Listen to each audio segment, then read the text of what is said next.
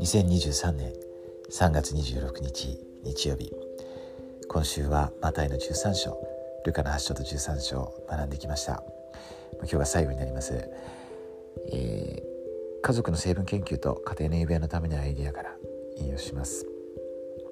マタイ13章、家族で救い主の例えを読むとき、自分たちの身近なものや状況を使って天の王国教会について同じ真理を教える自分たちなりの例えを作ると楽しいかもしれません。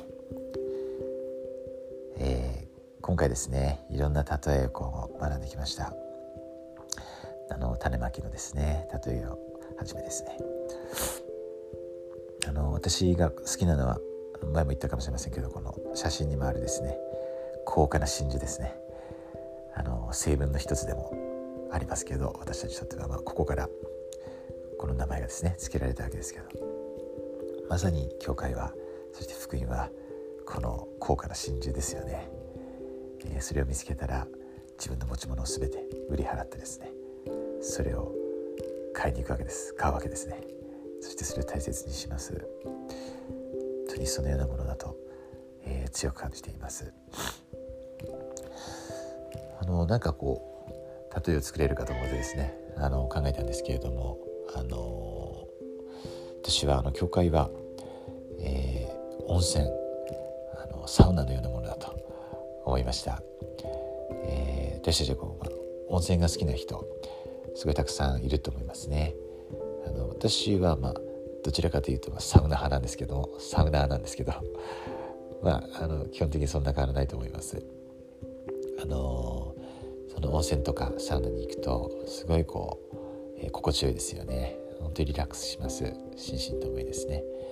そして温泉の後とか、サウナの後とかなんか食事をすると本当に美味しいですよね。本当にリラックスできます。そして家族であったり気の合う友人とかですね、行くと本当に素晴らしい時間を過ごせると思うんですね。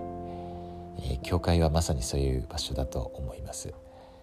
社交的な意味でももちろんそうでしょうし、霊的な意味でですね、特にそうだと感じます。本当に、霊がですね、本当に癒されて、本当に喜びを得られる、素晴らしい場所。神殿もそうですね、さらにそういう場所ですよね。ですから本当にこんな素晴らしいところありませんので、人はですね、本当に必ずそこに集まってきますね。そしてその喜びを、癒しを私たちは分かち合うことができます。本当に回復された福音が真実であることを心から明かします。イエス・キリスト様は生きておられて、私たちの救い主、贖い主です。そして私たちを癒してくださる、本当の意味で癒してくださる唯一のお方ですね。今日は彼の日です。主の日です。安息日です。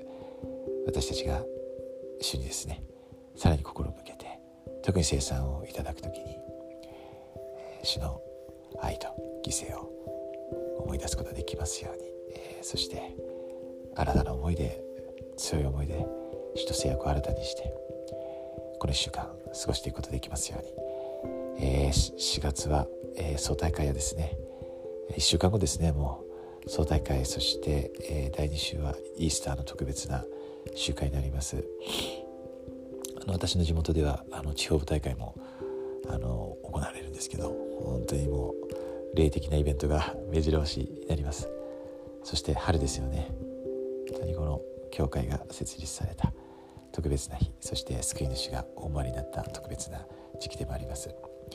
私たちが素晴らしい霊的な時間をこれから過ごしていくことができますように。そして、学校などは新しい年度も始まりますけどね、本当に素晴らしいスタートを切ることができますよう、心からイエス・キリストの皆によって祈ります。